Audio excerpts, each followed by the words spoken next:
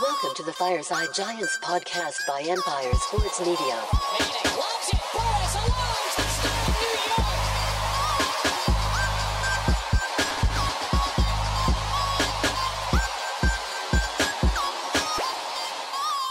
How's it going, Giants fans? My name is Alex, and my co-host here, Anthony Rivardo. And today we want to discuss a couple different topics. The obviously good news of Nick Gates, some really great stuff going on there. Daniel Jones winning Offensive Player of the Week for the NFC. Talk about his progression, the stats he's put forth recently, and some impressive things that have definitely caught our attention and a lot of other people. And I think the script is definitely flipping.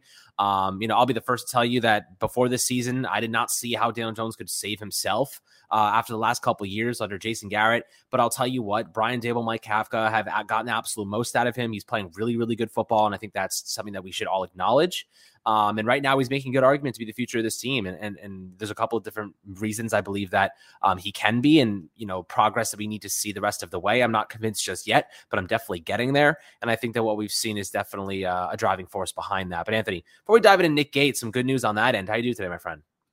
I'm doing great. Really excited for the Nick Gates news that we're about to dive into. And then with Daniel Jones, it's been such an impressive start to the season for him. I mean, a lot of us really thought that this was going to be his last year with the New York Giants. But I told you, man, if he plays well enough, you got to franchise tag him, right? I don't know if he's going to be able to play his way all the way into an extension, but the franchise tag is definitely on the table right now for Daniel Jones. He's been so impressive. Again, winning NFC Offensive Player of the Week, the first Giants quarterback to rush for 100 yards since like 1946. It was a great performance over there in Jacksonville, and it's been a string of great performances from Daniel Jones. We talked a couple of weeks ago, and I wrote an article about Daniel Jones and how he's playing winning football right now, and that's exactly what he's doing. He's grinding out these late games. He's putting together game-winning drives, and he's not putting the ball in harm's way, which is a huge night and day difference from the Daniel Jones that we know from the past. So I know that it's not very frequent that we see quarterbacks break out in year 4, but it isn't unprecedented. It has happened before. And if you really think back to the New York Giants history, many of us recall year 4 for Eli Manning. That's actually when he had his breakout season. That's when the Giants won that Super Bowl. So Daniel Jones having a year 4 breakout, don't want to get too carried away here, but he's definitely playing well enough, I think, at this point, if he finishes the year out this strong, to get that franchise tag and at least buy himself some more time with the Giants. It's been very, very impressive to watch him work. I'm thrilled by the work that the coaching staff has done with him. And again, Daniel Jones, man, it's just been so impressive to see him get this start to the season. Yeah, I mean, look, not many expected it, or at least as well as he's been playing, but there's a couple different variables I want to discuss. And, starting out with Nick Gates, as I mentioned before, he was activated to the active roster today, coming back from the unbelievable, storyline of 7 different surgeries he required to, fix that broken leg he suffered against Washington in week 2 of last year. 7 surgeries. There was a possibility he was never going to walk again, let alone play football or even do anything. Now he's on the active roster, which I imagine if you're on the active roster, you're able to play. Most people, if you're on the active roster, you're not playing.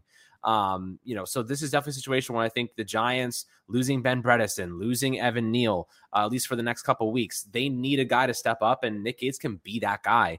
I wonder if they get him some reps this upcoming week against Seattle. I wonder if they hold him out until after the bye week. We'll see kind of how they go about this, but this is definitely one of those heroic storylines, those storybook endings, fairy tale endings, where Nick Gates comes back from a potentially like life-altering injury and is able to play football again. He's been taking some snaps in practice with Daniel Jones and whatnot.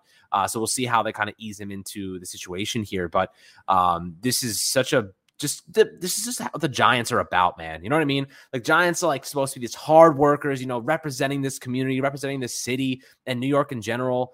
And, the hard people, the people that work really, really hard to make a living here, as Joe Judge would say, the white collar workers or blue, whatever, of New York. And Nick Gates kind of represents all of us, man. Like, if you're in New York City grinding it out day by day, it's raining and nasty out here. Like, he just is such a representation of everybody.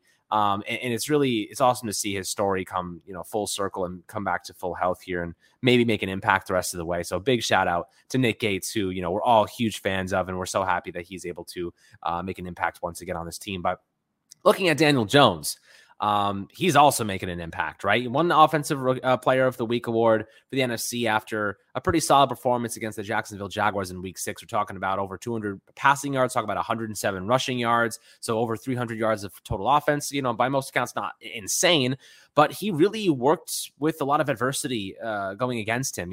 Bellinger getting knocked out, Bredesen, Neal getting knocked out, no receivers, Wandale getting knocked out in the second half. He really overcame a lot of hurdles, and he made the most of what he had to work with. And you're talking about Saquon really, leaning into him. You're talking about Tanner Hudson. You're talking about like Richie James, David Sills, Darius Slayton, guys who probably wouldn't be on the roster for better teams or better rosters. But for the Giants, they're a very good team, and they're making the most out of guys who, probably would be on practice squads on other squads. So that's definitely something to be excited about. Daniel Jones at the forefront of making it all work. And the one thing that I really like to mention about Daniel Jones, he's playing incredibly clean football, right? He's making really good decisions. We've seen him running out of the pocket, throwing the ball away, throwing it out of the end zone, not risking plays when you don't need to. That smart football has given the Giants opportunities to stay in games. Those turnovers he had in the past were momentum shifters. They are the reasons the Giants lost some of those games and lost momentum halfway through, and they had a little bit of it. Now he's cut out all of those. The last two turnovers he had, the one against Baltimore, was a halftime Hail Mary. I'm not even putting that against him. I don't even count that one. The one before that, David Sills slipped and fell. And didn't even get an opportunity. And I think there was another Hail Mary that was intercepted at halftime as well. So like 3 interceptions or 3 turnovers that he had, none of them were really his fault. There were 2 Hail Marys and one David Sills falls, and Trayvon Diggs picks it off. So, I'm not going to blame DJ for that at all. Everything else has been extremely clean, extremely efficient, disciplined. Execution's been perfect, running the ball extremely well. So he has some of the best fakes I've seen in a long time from a quarterback. Those bootleg play action, I can't even tell where the ball's going in those instances. He's really elevated his game around across the board, Anthony. When you're looking at what Daniel Jones has done to step up here in this season, what are some of the bigger valuables that you've witnessed? I know, the clean football is definitely one that stands out to me. Yeah, the clean football, I mentioned that earlier. That is the number one variable that stands out to me. Daniel Jones is keeping the ball out of harm's way. He's playing conservatively. He's playing clean. He's playing winning football. He's only taking those deep shots when he knows he has them, right? The touchdown to Darius Slayton, he knew that he had Darius Slayton on that play. He's not forcing anything into traffic, and he's not making any boneheaded mistakes, any dumb decisions. His pocket awareness is also vastly improved. I recall in his rookie season, there would be plays where Daniel Jones just could not keep his eyes in the pocket area. He couldn't get his eyes past downfield. He could not sense the pressure. He would have tunnel vision, just stand there, wait, and then just get sacked and fumble. That happens so frequently, but that's not happening anymore. Daniel Jones is sensing the pressure. He's bailing on the pocket. He's getting out into space and finding clean throwing lanes. And that's a huge improvement over where he used to be. Another thing with Daniel Jones, he's not requiring everyone around him to do his dirty work. It's no longer the Saquon Barkley show. I mean, it still is, because Saquon Barkley's still having phenomenal plays and phenomenal games, but Saquon is not required to carry the Giants offense anymore. In week 1, he carried the Giants to that victory. Daniel Jones, he did throw a bad interception in that game, and he played a decent game, but it wasn't his best. But now in week 7, you're seeing Daniel Jones arguably carrying the Giants to wins. I mean, he was NFC Offensive Player of the Week. He threw a great touchdown pass to Darius Slayton. He got the quarterback sneak touchdown. He put the points on the board for the New York Giants, and he led them down the field for multiple scoring drives. Saquon Barkley, again, playing great football, but not required to be the sole reason that the Giants are winning games anymore, and that's been the difference maker. The Giants have been able to sustain this winning streak and keep it going because it's not just one player propelling them to victory. It's now the quarterback and the running back, which is a huge difference compared to having it just be all placed on the running back. So Daniel Jones, you mentioned the adversity that he's fought through. So many drops on Sunday and a lot of drops throughout the season, a major lack of receiving talent, a lot of injuries in the receiving department, including at the tight end position with Daniel Bellinger. He might not play again this season. That's a big hole, but he was knocked out of the game. Daniel Jones still found a way. He connected with his backup tight ends. He connected with all of these backup receivers that he's playing with, and he's done everything that the coaching staff has asked of him. The Giants offense right now is running through Daniel Jones, whether that be he's getting the ball to the receivers accurately, even though they're not the best receivers, he's delivering these passes accurately, especially in the short to intermediate ranges, or he's being the diversion for Saquon Barkley rushing attempts, or Saquon Barkley's a diversion for Daniel Jones rushing attempts, and some big rushing plays out of Daniel Jones. So the offense is really running through Daniel Jones rather than running through Saquon Barkley right now, which is a huge change of pace from where we were in weeks 1 and 2. And again, it's just been very impressive to see how Daniel Jones has gotten so comfortable in this offensive scheme, executed the game plan, and played winning football. Yeah, and there's a couple different stats I do want to mention. So, you mentioned Saquon Barkley a little bit, and he has 28 first downs this year on the ground, and Daniel Jones has 29. So it's pretty, maybe not on the ground, maybe just in total, but it's pretty incredible to see the efficiency that both of those guys have had. They're equaling each other, and having Saquon has really helped this offense take a step forward. And not to mention, Daniel Jones has 5 come from behind wins in the fourth quarter. 5 come from behind wins in the fourth quarter, guys. This team is a fourth quarter team. Yes, would I prefer them to just blow out every single team and win by like double digits? Yes, that would be awesome. But the reality is the Giants are still a developing team. They're still in a rebuild for the most part. We may end up looking back on it and saying, it wasn't as much rebuild because we're going to retain some of these guys. But there is a big question at the end of the tunnel that says if Daniel Jones and Saquon are justifying being retained, which one gets the franchise tag? I think that maybe you're looking at Saquon getting the tag and DJ getting the extension, because they might be able to keep DJ's money lower than $32 million a year, which I think is the 2023 franchise tag for quarterbacks. I don't think he's going to get 32 mil on the open market. So with that being said, you might be able to extend him on 3 years at like 25 maybe and save yourself $7 million a season. So, it's an argument. It's a discussion to have for another day, no doubt. But something that has crossed my mind at this point. But looking at Daniel Jones in general, I really like how Brian Daboll and Mike Kafka have gotten the most out of him on the ground. You know what I mean? Like the receivers haven't been very good. He's on pace for 833 yards rushing this season. That's double his 2020 stats, which was his highest prior to this year. So, he's on pace for almost 1,000 yards rushing, which is absolutely unbelievable from the quarterback position. But what I like the most about how he's running is that they're keeping him safe while doing it. You know what I mean? They're designing these runs for him. He's escaping the pocket. He's got to get a little bit better at sliding. He scares the crap out of me sometimes when he goes down and he has his head dangling up there for someone to hit. But if he can get better at that and protect his body, protect himself, he's going to be an incredibly difficult player to let go of, because that dual threat and, as the receivers get a little bit healthier, if we do get Tony back, if we do get Golladay, if he even makes an impact, Wan'Dale, he's healthy and I think he's going to play this week. Slayton's really stepped up lately. What I've really enjoyed seeing is that Daniel Jones really relied on his legs the first couple of weeks, but now he's starting to really get his arm more incorporated, and you're seeing the better reading of the defense. His pocket presence, guys, night and day. He's climbing through the pocket. He's feeling the pressure. He's avoiding that pressure, and he's making something happen with his legs.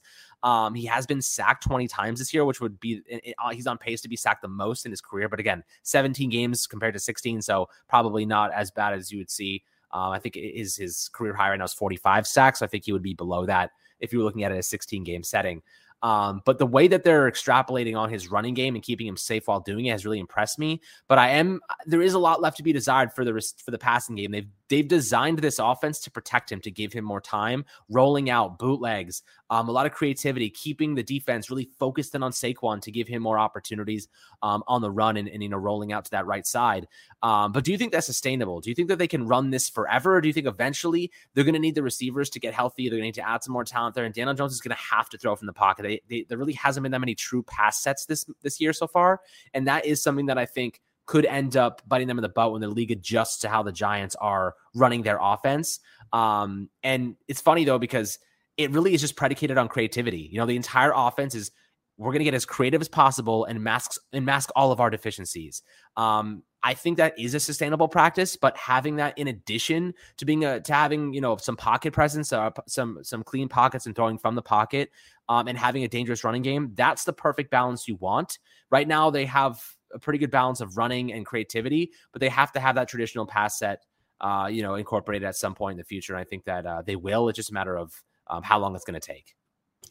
Yeah, so I think with what you're asking here, two things can be true. So yes, I think that it is sustainable. And the reason why is because, yes, the play caller is very creative, and I don't see that slowing down. Mike Kafka has been impressive from the start of the season, and I think he'll be impressive through the end of the season. Hopefully that's in February for the Giants, okay? I think that Mike Kafka has just been tremendous. He has put his players in position to succeed on every single down.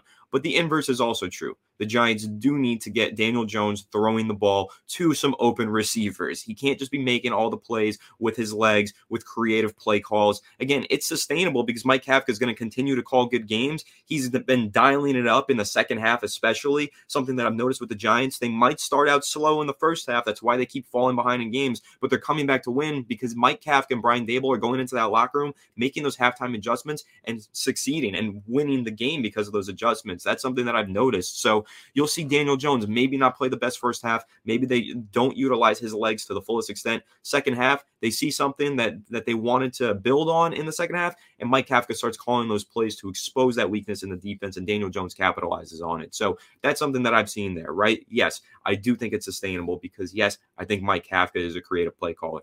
But, yes, I also think the Giants need to get some receiving talent into this building. Now, I know that Kenny Golladay and Kadarius Toney not practicing today, definitely not going to be playing this week. But then we have the bye week, and then maybe after that, that's another 2 weeks of rehabbing for them. They might be ready then. So, yeah, you can inject those guys back into the lineup after the bye week, hopefully get some more receiving talent. How impactful will they be? Remains to be seen. When they're on the field, they haven't been too impactful this season. So I don't know how much of an addition those guys really are to the lineup, in all honesty. But there are guys out there who are dropping passes, and maybe Kenny Golladay can at least provide some reliable hands. We'll see. And then going forward here, you know that the trade deadline is right on the horizon. Maybe the Giants actually do go out there, take a flyer on somebody, right? Like Denzel Mims. I know over the preseason, he wanted to get out of New York. Maybe the Giants go ahead, take a flyer on him. He kind of dominated the Giants in preseason. They could take a chance on a guy like that. That should be a low-cost, high-reward, medium-risk type of acquisition. So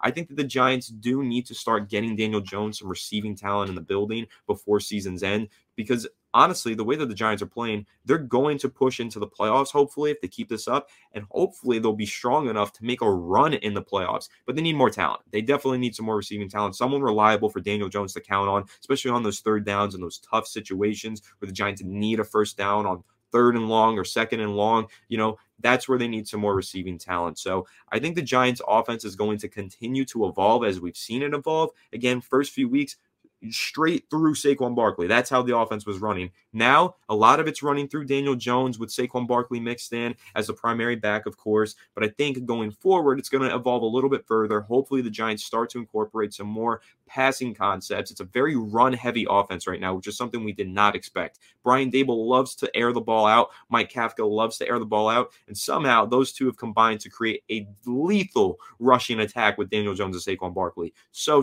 impressive. But going forward, I expect them to start to incorporate more passing concepts, get the ball to the receivers in space, create more opportunities downfield for Daniel Jones. And then once they have that element mixed into this offense that's already got a lethal rushing attack, go to sleep. Goodbye. Giants offense is going to kill you. It's going to be really scary, and I can't wait. Yeah, absolutely. And there are a couple more guys returning to practice. Your guy, Matt Pert, is returning to practice. Pretty cool. Ellerson Smith and Rodarius Williams. So, you know, that's in addition to Nick Gates. So the Giants are getting some reinforcements here. You know, we'll see what the kind of impact is. But, you know, Matt Pert might be able to fill in at right tackle if Evan Neal has to miss a significant amount of time. But Tyree Phillips looked pretty good last week. So I think he's kind of got that locked down for now. Nick Gates, that left guard spot, that's one I'm definitely curious to see what happens. I want to see if Gates gets an opportunity at left guard, but I imagine Ezeudu is going to be the guy that really locks that down. They have a lot of faith in the rookie. He's a really, really good run blocker, which the Giants obviously have predicated their entire offense on up to this point. He's getting a little bit better as a pass protector, so I feel confident in Ezeudu kind of making an impact here early on. And he can, you know, get some reps and grow a little bit more. But Ellerson Smith, that's a guy that a lot of people had some hopes for, and he hasn't really been able to do much, injured pretty much since we drafted him. Maybe he can come back and do something. Rodarius Williams with the ACL tear last year, you know, had some good moments. We'll see if he can return, maybe help out. You know, I know Fabian Moreau's looked pretty solid. He's had some good games, so I'm pretty confident he's going to be the CB2 moving forward. But I'm definitely excited about this Giants team, man. We're 6-1. We have a chance to go 7-1 before the bye week. There's a lot of hype, a lot of optimism regarding this squad and what we can accomplish in the near future. We're going to start to look at the Seattle Seahawks tomorrow, kind of look at their weaknesses, their strengths, how we can beat them. They don't have DK Metcalf. That's a huge one. Kenneth Walker, though. Giants have been a little bit susceptible against the run lately, and Kenneth Walker is an absolute freaking animal. So we're going to have to try to find ways to limit him. Leonard Williams, Kayvon, Aziz, not Aziz, but Dexter Lawrence. These guys got to step up. Jihad Ward's a big one, too. The linebackers of the second second level, those are the ones that need to come to play and make a big impact. But guys, love to hear your perspectives and opinions below in the YouTube comments about Nick Gates returning, Daniel Jones winning offensive player of the week for the NFC, his growth, some things that you may have noticed that you've really appreciated about him up to this point. I'm always excited to hear your perspectives. As always, make sure to like, subscribe, enjoy the rest of your day. We'll catch you guys on the next Fireside Giants episode.